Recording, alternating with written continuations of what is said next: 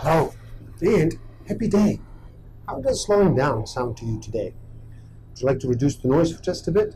Are you ready to make a choice and decide to listen? My name is Edward S.F. Walker. I'm here to remind people to slow down, to reduce the noise, to walk their lives into a natural flow. Welcome back to the Book of the Week series. Every week, as I read another amazing title, I share it with the world. And today we look at superintelligence, paths, dangers, strategies, and the question. Try to understand the challenge presented by the prospect of superintelligence and how we might best respond. This is quite possibly the most important and the most daunting challenge humanity has ever faced. And whether we succeed or fail, it is probably the last challenge we will ever face. It is no part of the argument in this book that we are on the threshold of the big breakthrough in the artificial intelligence, or that we can predict with any precision when such a development might occur.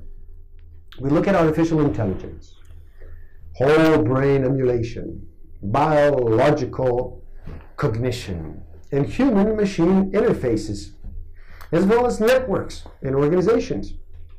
We evaluate the different degrees of plausibility as pathways to superintelligence. The existence of multiple paths increases the probability that the destination can be reached via at least one of them. We can tentatively define a superintelligence as any intellect that greatly exceeds the cognitive performance of humans in virtually all domains of interest. It now seems clear that a capacity to learn would be an integral feature of the core design of a system intended to attain general intelligence, not something to be tacked on later as an extension or an afterthought. The same holds for the ability to deal effectively with uncertainty and probabilistic information. The goal systems of AIs could diverge radically from those of human beings. There's no reason to expect a generic AI to be motivated by love or hate or pride or other such common human sentiments. These complex adaptations would require deliberate, extensive, and expensive effort to recreate in AI. This is at once a big problem and a big opportunity. Whole brain emulation does, however, require some rather advanced enabling technologies. There are three key prerequisites. Number one, scanning.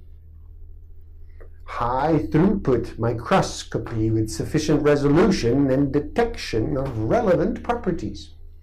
Number two, translation. Automated image analysis to turn raw scanning data into an interpreted three-dimensional model of relevant neurocomputational elements. And three, simulation. Hardware powerful enough to implement the resultant computational structure.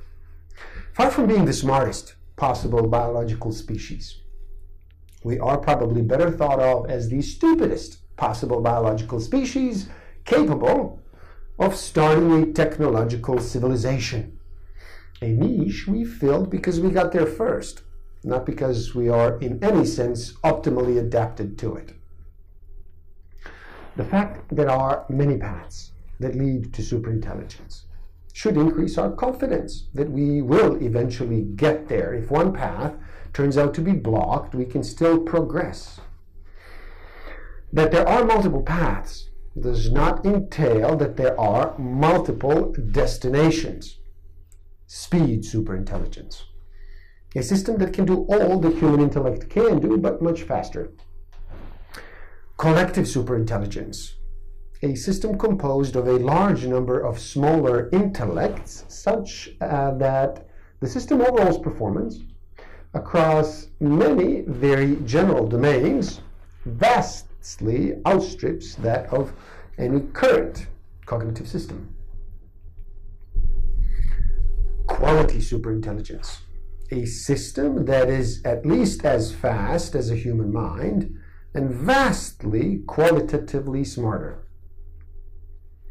Given that machines will eventually vastly exceed biology in general intelligence, but that machine cognition is currently vastly narrower than human cognition, one is led to wonder how quickly this usurpation will take place.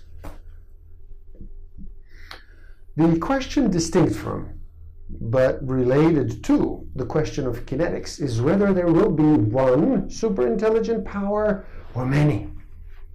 Might an intelligent explosion propel one project so far ahead of all others as to make it able to dictate the future?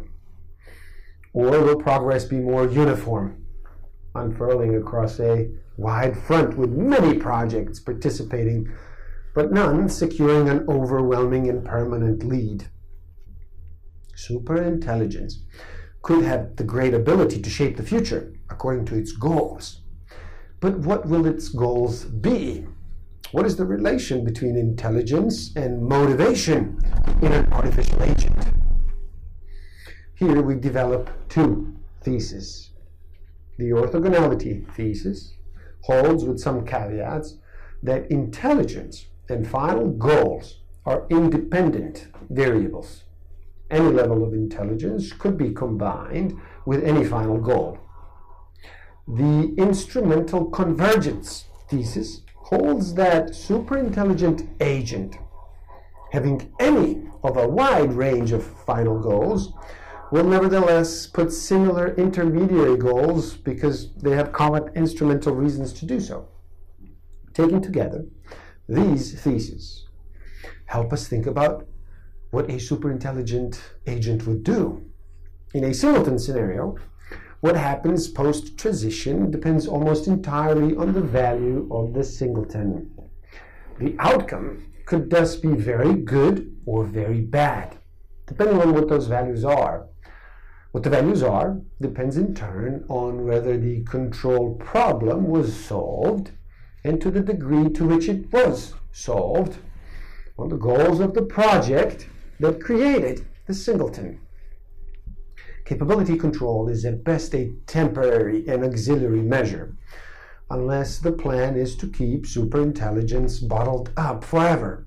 It will be necessary to master motivation selection.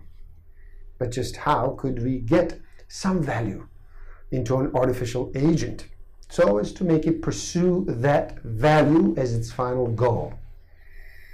While the agent is unintelligent, it might lack the capability to understand or even represent any humanely meaningful value. Yet, if we delay the procedure until the agent is superintelligent, it may be able to resist our attempt to meddle with its motivation system. Suppose we could install any arbitrary final value into a seed AI. The decision as to which value to install could then have the most far-reaching consequences. Certain other basic parameter choices concerning the axioms of the AI's decision theory in epistemology could be similarly consequential.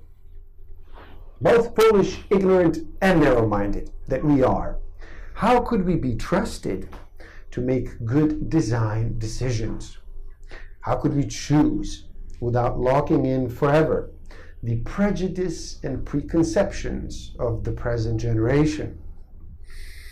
We explore how indirect normativity can let us offload much of the cognitive work involved in making these decisions onto the superintelligence itself, while still anchoring the outcome in deeper human values.